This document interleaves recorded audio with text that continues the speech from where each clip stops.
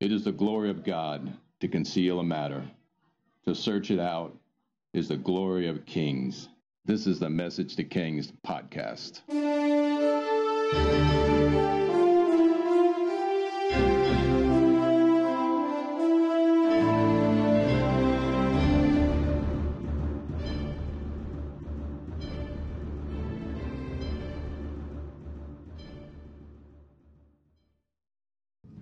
Episode 218, Cyrus the Legend, Part 2. The Herodotus account of Cyrus starts after the death of Cyaxares. And this was the Median king who allied himself with Nabopolassar of Babylon to destroy Assyria. Cyaxares was the Median king who ruled over their lesser in population and poorer neighbors called the Persians. Now after Cyaxares dies, his son takes over the throne, and his name is Astyages. He was without son, but he had a daughter named Mandane, who when she was born, he had a dream she urinated herself, and when she did, it covered all of Asia.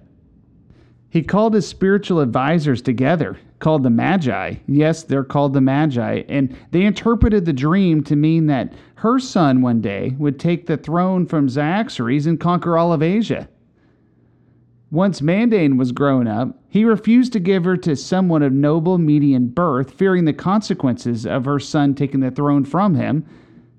Instead, he gave her in marriage to a Persian named Cambyses, whom he found to be of good, decent, and of quiet disposition, a man really of no threat, counting to be in a station much below that of Mede of even middle rank. And when Mandane was married to Cambyses in the first year of Astyages, he had another vision, and it seemed to him that from the womb of his daughter a vine grew, and this vine overspread the whole of Asia. And having seen this vision and delivered it to the interpreters of dreams, he sent for his daughter, being then with child, to come from the land of the Persians. And when she had come, he kept watch over her, desiring to destroy that which was born of her. For the Magi, interpreters of dreams, signified to him that the offspring of his daughter should be king. And they added something else like the boy would only be king of his room or something like that, probably fearing for their lives because Astyages was violent and prone to extremes. Okay, so we've got two dreams, destiny dreams over this child. The method, the type of the dream, even the interpretation, they're unusual. But the final delivery is that he would become king. That's actually true. And their interpretations are close to correct. Isn't that amazing? It will be interesting later when we get to Alexander the Great and how prophecies actually come true as well, and they tie into the biblical accounts. And it was Caiaphas, the high priest, who said Jesus had to die as a sacrifice. It's just fascinating when God speaks through interrupting demons and speaks through secular or through even secular leaders, or when kings interrupt the scheduled message to be an oracle for God. And there's a Proverbs about this. And even look at American history, it was Abraham Lincoln who curtly said perhaps it was God's will that this great civil war was to judge this nation for the wickedness of slavery. Did he really say that? He did. It's recorded in the history books and noted from one of his speeches. And now connecting these to Cyrus's prophecies of Isaiah, he would start with the throne of Media Persia. I mean, God said he would free God's people and subjugate nations, but he was also a shepherd, a man of strength. The name Cyrus has a variety of interpretations. One of them is son or like son, or young or hero. There's even one interpretation of it meaning, or name of the meaning was humiliator. But I'm going to stick with that interpreted meaning like son. See where we're headed? Cyrus is born, and Isaiah has already spoken of him. And now God's prophetic declaration is enormous over him. And now we have to talk about spiritual warfare. Who's the source of the opposite of God's purposes? The devil. And the devil is searching the whole earth for a man named Cyrus to kill him before he is born to prevent the return of the Jews to the Holy Land. The last thing he wants is another Israel dominating the political landscape of the earth and the glory returning to the temple in Jerusalem. And when the devil and his demons learn there's a man named Cyrus, or a boy or a baby named Cyrus born in Media, his plans are to eliminate the child through this evil king Astyages. The devil wants to kill him before he's born, and the devil would want to abort him, but he'd settle for him to be born and then immediately killed. Now we see the devil's plan over this secular man and future king. It's interesting how the devil overplays his hand, and when man is sometimes clueless, he reveals God's purposes and destiny over an individual by the threats against God's plan. And in the time of deliverance, historically, the devil tries to kill something before it reaches maturity. Moses and the boys of Egypt, the 2-year-olds and younger in Bethlehem, and here the baby before it matures. Now we see what happens. And it's just fascinating how the enemy is coldly determined to cut off God's plan. He has to see it as the easiest way, but all the more interesting to see how God delivers. Astyages wants to eliminate the threat to his throne. He calls up a man who was in his family and trusted above all other Medes. Enter Harpagos to our story. Here is the dialogue from Herodotus, and the fact that we even have this conversation is just crazy detailed. So it's the conversations between Astyages to Harpagos, where he commands the baby once it's born. This is his actual grandson, the boy born of Mandan, which was his daughter, where he commands Harpagos, the man that he really trusts, to do away with the baby. Here's the conversation. Neglect not by any means, Harpagos, the manner which I shall lay upon thee to do, and beware lest thou set me aside in choosing the advantage of others instead, bringing thyself afterwards to destruction. Take the child which Mandan born, and carry it to thy house, and slay it. Afterwards bury it in whatever manner you find desirous. To this he made the answer, O king, never yet in any past time did thou discern in me an offense against thee, and keep watch over myself also with the view to the time that comes after, that I may not commit any error towards thee. It is indeed thy pleasure, in this thou shalt be done, and my service at least must be fitly rendered. Thus he made his answer, and when the child had been delivered to him, adorned as for death, Harpagos wept to his wife all the words which had been spoken by Astyages. And she said to him, Now therefore, what is it in thy mind to do? And he made answer, Not according as Astyages enjoined, and not even if he shall come to me yet more out of his senses and more mad than he is now, will I agree to his will or serve him in such a murder as this. And for many reasons I will not slay this child, first because he is kin to me, and then because Astyages is old, and without male himself. And if after he's dead and power shall come through me, does not the greatest dangers then await me? To secure me this child must die, but one of the servants of Astyages must be the slayer of it, not one of mine. So we're just going to continue with the Herodotus account and interject here and there. Thus he spoke, and straightway sent a messenger to that of one of his herdsmen of Astyages, who knew fed his herds on the pastures which were most suitable for his purpose, and on the mountains most haunted by wild beasts. The name of this man was Mithridates, and he was married to one who was a fellow slave, and the name of the woman to whom he was married was Kaino, in the tongue of the Hellenes, and in the Median tongue Spaco. Being summoned from much urgency, Harpagos said these words, Astyages bids thee take this child and place it on the most desolate part of the mountains, so that it may perish as quick as possible. Having heard this and taken up the child, the herdsman went back by the way he came and arrived at his dwelling. And his wife also, as it seems, having been every day on the point of bearing a child herself, by a provincial chance, brought her child to birth just at that time, and when the herdsman was gone to the city. And both were in anxiety, each for the other, the man fear about his wife bearing child, and also fear for a last minute being called by Harpagos to the capital.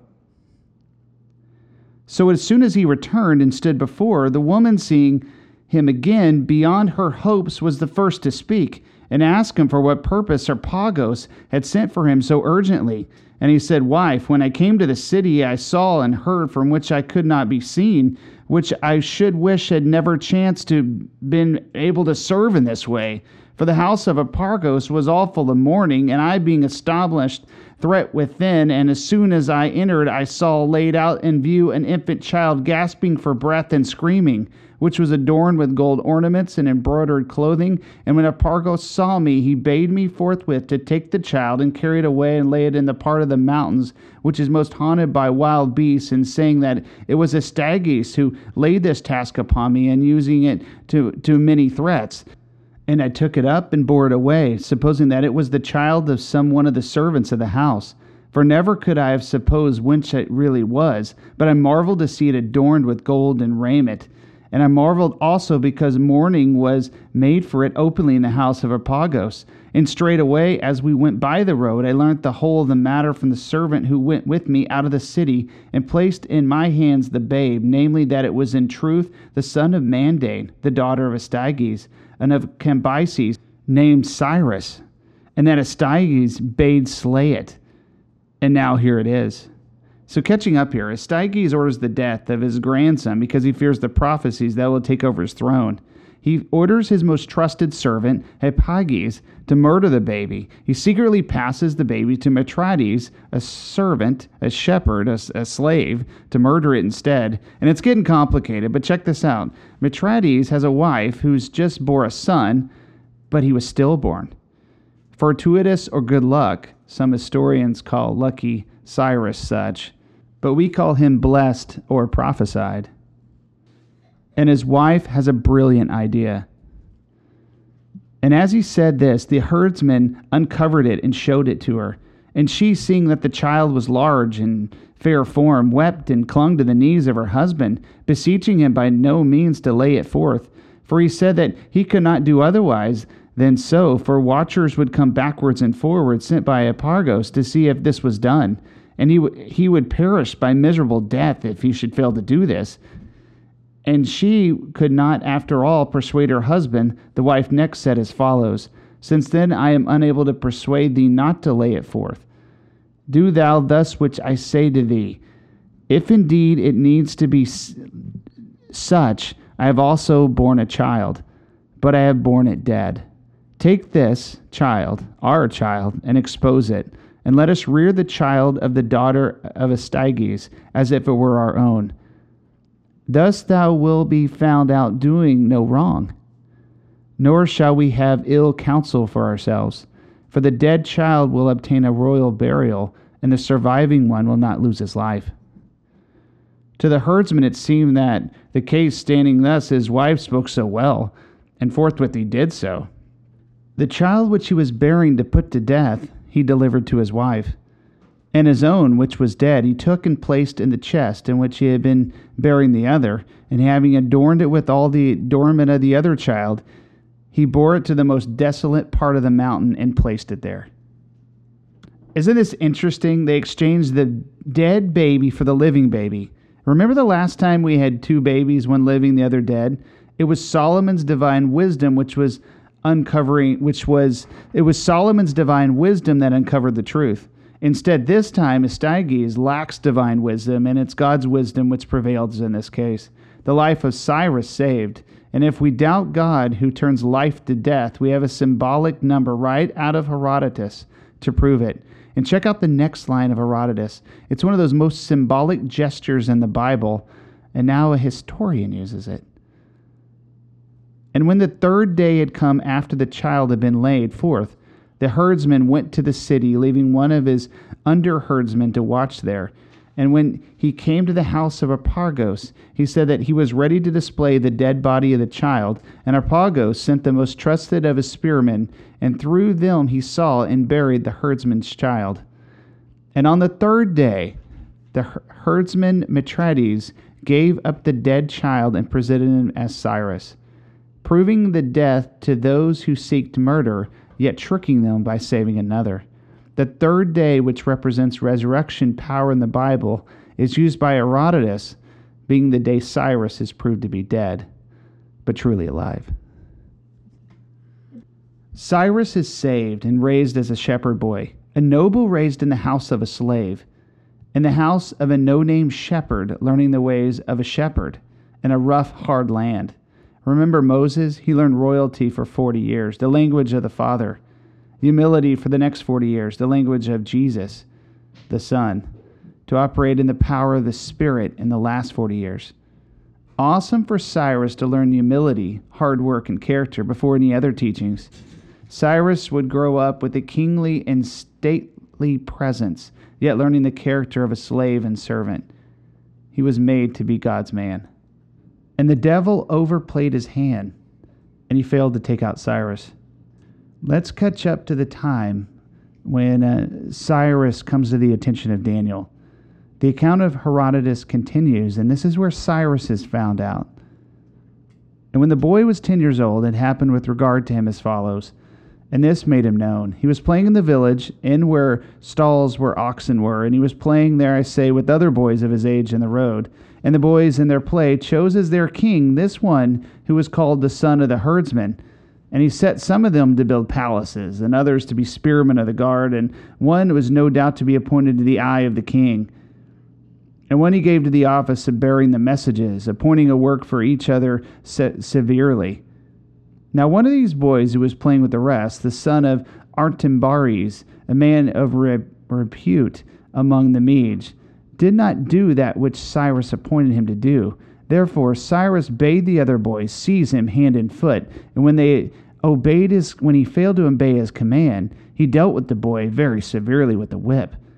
But he, so soon as he was let go, was furious because he was treated with such indignity, went down to the city and complained to his father of the treatment that he would see from Cyrus, calling him not Cyrus, for this was not yet his name, but the son of the herdsman of Astyages.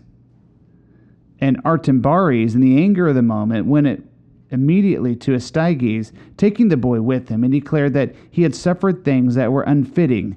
And he said, O king, by thy slave, the son of the herdsman, we have been thus outraged, showing him the shoulders of his son, where he had been hit by the whip. So the king finds out and wants to punish this unknown boy, this son of a slave, because he had such great respect for the boy, this son of Artambares. And when both were present, Astyages looked at Cyrus and said, Did thou thus dare, being the son of so mean a father as this, to treat with such unseemly insult the son of this man, who is first in my favor? And he replied thus, Master, I did so to him with right. For the boys of this village, of whom he also was one, in their play set me as king over them, for I appeared to them most fitted for the palace. Now the other boys did what I commanded them, but this one disobeyed and paid no regard, until at last he received the punishment due. If therefore this is what I am worthy to suffer any evil for this reason, here I stand before thee. Now while the boy thus spoke, there came upon Astyages a sense of recognition of him, and the lineaments of his face seemed to him to resemble his own, and his answer appeared to be somewhat over free of his station, while the time of the laying forth seemed to be agreeing with the age of the boy. Being struck with amazement by these things, for a time he was speechless, and having at length with difficulty recovered himself, he said, desiring to dismiss Artambares, in order that he might get the herdsman by himself alone and examine him. Artambares, I will so order these things that thou and thy son shall have no cause to find fault. So he dismissed Artambares, and the servants, upon the command of Astyages, led Cyrus within. And when the herdsman was left alone with the king, Astyages, being alone with him, asked whence he had received the boy, and who was it that delivered the boy to him? And the herdsman said he was with his own son, and that the mother was living with him was still his wife. But Astyages said that he was not well advised in answering thus. But Astyages said that he was not well advised in desiring to be brought to extreme necessity. As he said this, he made a sign to the spearmen of his guard to seize him. So he, as he was being led away to torture, then declared the whole story as it really was. From the beginning, he went through the whole, telling the story about it, and finally ended with entreaties asking that he would grant him pardon. Now the secret's out. Mithradates told all to the king. Astyages basically lets Mithradates off the hook, and he pursues his anger with his trusted servant Harpagos. So when the herdsman had made known the truth, Astyages now cared less about him, but with Harpagos he was greatly displeased, and bade his spearmen summon him. And when Harpagos came, Astyages asked him thus, By what death, Harpagos, did thou destroy the child whom I delivered to thee, born of thy daughter? And Harpagos, seeing that the herdsman was in the king's palace, turned not to any false way of speech, lest he should be convicted and found out, but said as follows, O king, so soon as I received the child, I took counsel and considered how I should do according to thy mind, and how without offense to thy command I may be guilty of murder against thy daughter and against thyself. I did therefore thus. I called this herdsman and delivered the child to him, saying first that he should slay the child, and this I at least did not lie, and commanded him to place the child in a desolate mountain, and to stay by it and watch it until it should die, threatening him with all kinds of punishment if he should fail and accomplish this. And when he had done that which was ordered, the child was dead, and I sent the most trusted of my eunuchs, and through them I saw and buried the child. Thus, O king, it happened about this matter, and the child had this death which I say. So the king knows that Metredes didn't kill the baby, but exchanged them.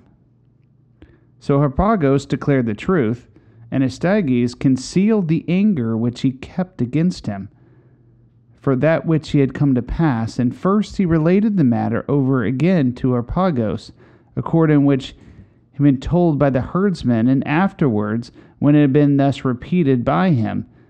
And he ended by saying, now, what happened here is Astyages reveals to Harpagos that the child that was supposed to be killed really wasn't killed.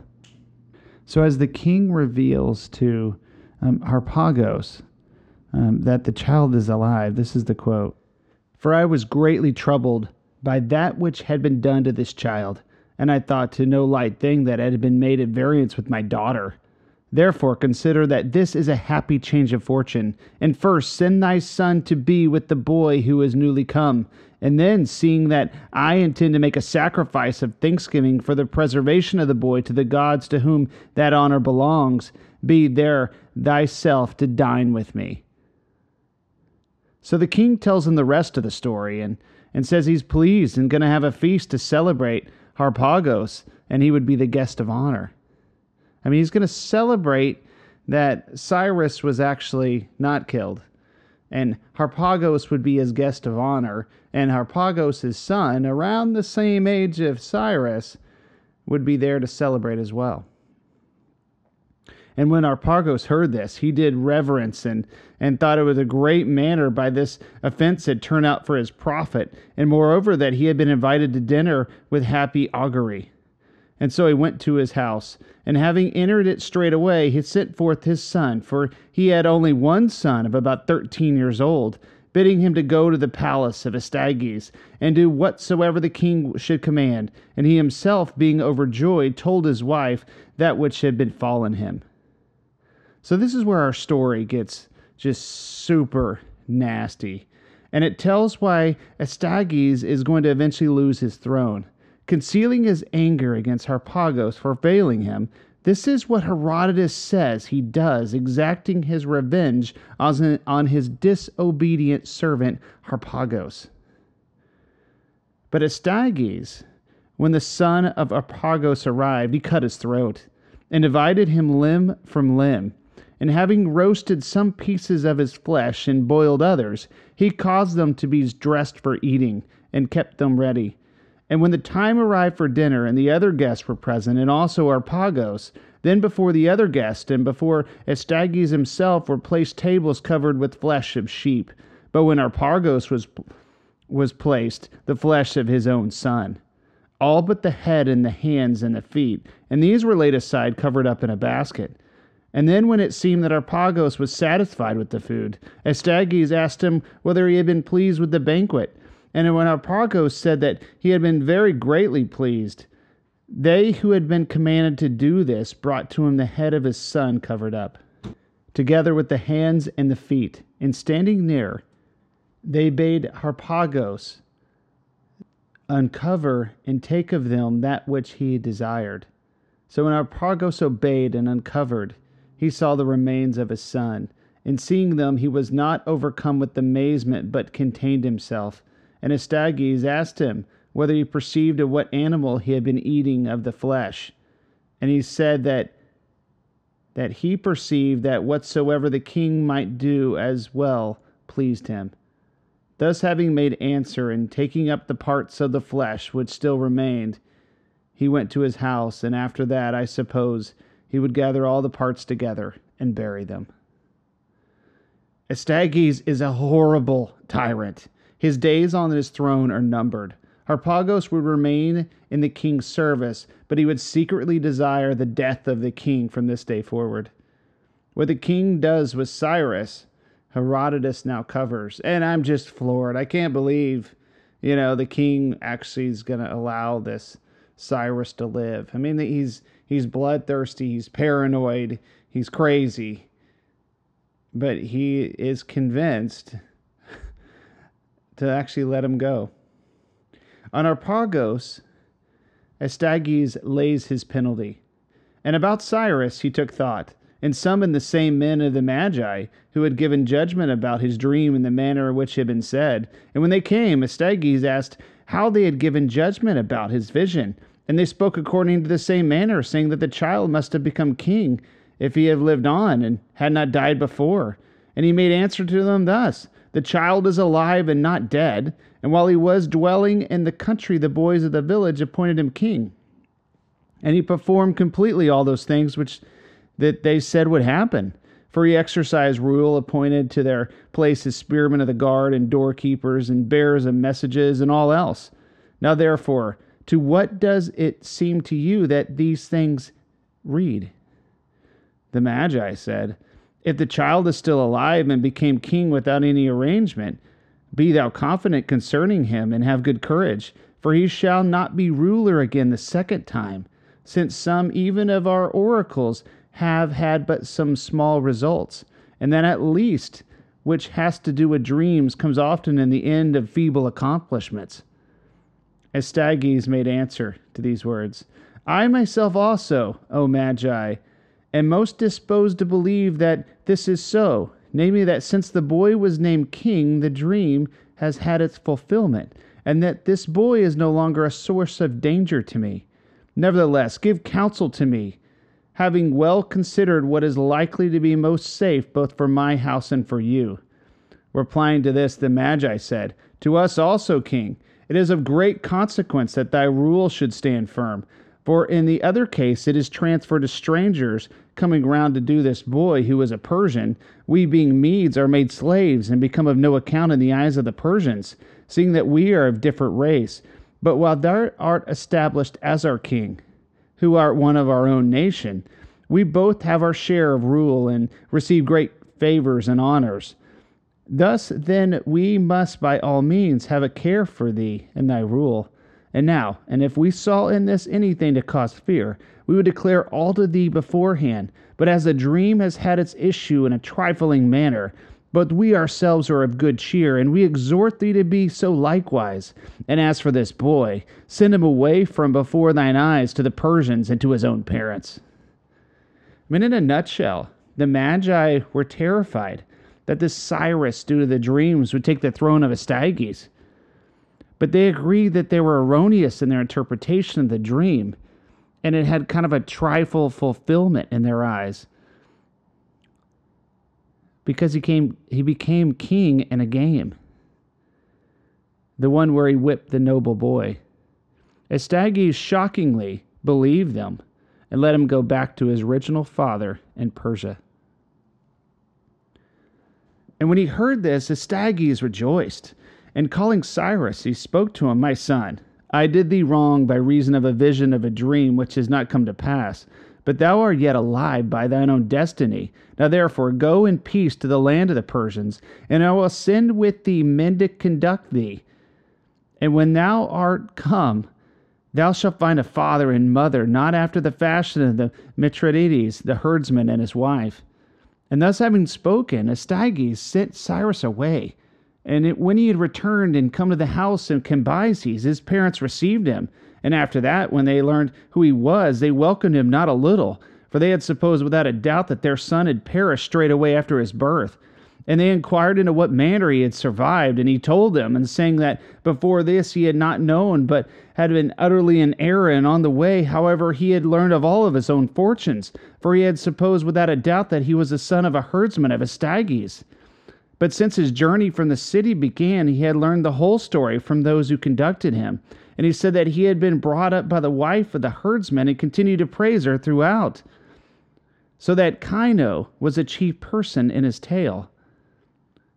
The wife of a slave had brought him up to be a man, and his parents took up this name from him, and in order that their son might be thought by the Persians to have been preserved in a more supernatural manner, they set on foot a report that Cyrus, when he was exposed, had been reared by Kaino, and from that source had come this report. So in the much smaller territory of Persia, the people must have been amazed when this Cyrus returned to his biological father. And the story of Cyrus became known in the area, and he starts to become kind of a legend in his own land. And the people are impressed with the story, his divine protection, and that lucky, though false moniker starts to be declared over him. And let's start to say he has divine protection watching over him. He's not lucky, he's anointed. And we still aren't caught up to our timeline yet. Cyrus is 10-ish years old, and he's shipped to his real biological father's house, where he is raised as royalty in a prominent, though not dominant, house in Persia. Then as Cyrus grew to be a man, being of all those of his age the most courageous and the best loved, Harpagos, now this is the guy who ended up eating his own son, he sought to become his friend and sent him gifts because he's desiring to take revenge on Astyages. For he saw not how from himself, who was in a private station, punishment should come to Astyages, but when he saw Cyrus growing up, he endeavored to make him an ally, finding a likeness between the fortunes of Cyrus and his own. And even before that time, he had effected something. For Astyages being harsh towards the Medes, Harpagos communicated severely with the chief men of the Medes, and persuaded them that they must make Cyrus their leader and cause Astyages to cease from being king. And when he had effected this, and when all was ready, when Harpagos, wishing to make known his design to Cyrus, who lived among the Persians, could do it in no other way, seeing that the roads were watched, but devised a scheme as follows. He made a hare, and having cut open its belly, but without pulling out any of its fur, he put into it, just as it was, a piece of paper, having written on it that which he thought good, and having sewed it up again the belly of the hare, and giving nets as it were 100 to that which of his servants whom he entrusted most, he sent him away to the land of the Persians, enjoining him by word of mouth to give the hare to Cyrus, and to tell him at the same time to open it up with his own hands, and let no one else be present when he did so. This then was accomplished, and Cyrus, having received from him the hare, cut it open, and having found within it the paper, he took and read it over. And when the writing said thus, Son of Cambyses, over thee the gods kept guard, for otherwise thou wouldst never have come to so much good fortune. Do thou therefore take revenge on Astyages, who is thy murderer. For so far as his will is concerned, thou art dead. But by the care of the gods and of me, thou art still alive. And this, I think, has gone long learnt from the first to the last, but how it happened about thyself, and also things I have suffered from Astyages, because I did not slay thee, but gave thee to the herdsmen. If therefore thou wilt be guarded by me, or guided by me, thou shalt be ruler of all that land over which now Astyages is ruler. Persuade the Persians to revolt, and march an army against the Medes. And whether I shall be appointed leader of the army against thee, or any other of the Medes who are in repute, thou hast desirous, for these will be the first to attempt to destroy Astyages, revolting from him and coming over to your party. Consider then that here at last all is ready, and therefore do this, and do it with speed. Cyrus, having heard this, began to consider in what manner he might most skillfully persuade the Persians to revolt, and on consideration he found that this was the most convenient way, and so in fact he did. He wrote first on a paper that which he desired to write, and he made an assembly of the Persians. And then he unfolded the paper, and reading from it said that Astyages appointed him commander of the Persians. And now, O Persians, he continued, I give command to come to me, each one with a reaping hook. Cyrus then proclaimed this command, persuading to revolt from the Medes, namely those upon which all of the other Persians depend, and all the groups of the Persians. Now Cyrus, with the assembly of over 10,000 soldiers from the Persian lands and all the tribes around there, he convinces them to revolt against the Medes. So the Persians, having obtained a leader, willingly attempted to set themselves free, since they had already been for a long time been indignant to be ruled by the Medes. But when Astyages heard that Cyrus was acting this way, he sent a messenger and summoned him. And Cyrus bade the messenger report to Astyages that he would be with him sooner than he himself desired. So Astyages, hearing this, armed all the Medes, and blinded by divine providence, he appointed Harpagos to be the leader of the army, forgetting what he had done to him. And then when the Medes had marched out and began to fight with the Persians, some of them continued the battle, namely those who had not been made partakers in the design with Harpagos, while others went over to the Persians, but the greater number were willfully sacked and fled. So when the Median army had been shamefully dispersed, so soon as Astyages heard of it, he threatened Cyrus, but not even so shall Cyrus at least escape punishment. Thus having spoken, he first impaled the Magi interpreters of dreams who had persuaded him to let Cyrus go, and then he armed those of the Medes, youths and old men who had been left behind in the city. These he led out, and having engaged in battle with the Persians, he was even worsely defeated. And Astyages himself was taken alive, and he lost also those of the Medes who had led forth. Astyages then, having been king for 35 years, was thus caused to be ceased from being king, and the Medes stooped under the yoke of the Persians because of his cruelty. Cyrus did no harm to him besides, but kept him with himself until he died. Thus born and bred, Cyrus became king, and after this he subdued other regions and states until he became ruler of all of Asia. Quite quickly, Media and Persia has a new king. After the initial news, Daniel must have received daily updates about the revolt in Persia and the intel about Cyrus on his identity and culture and history.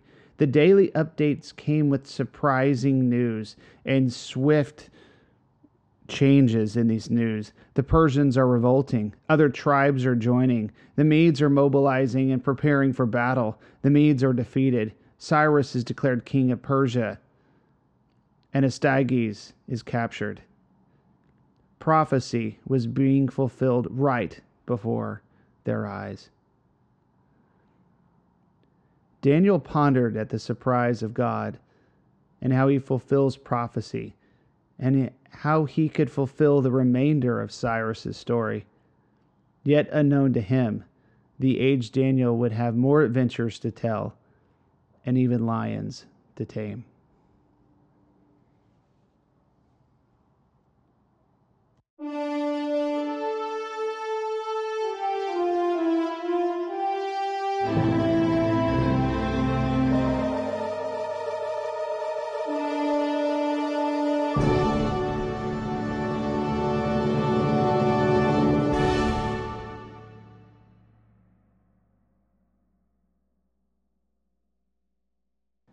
Thanks for joining us for this episode of Message to Kings. Feel free to visit the website, messagetokings.com, share the Facebook page, or if you want to chat, email us at messagetokings@gmail.com.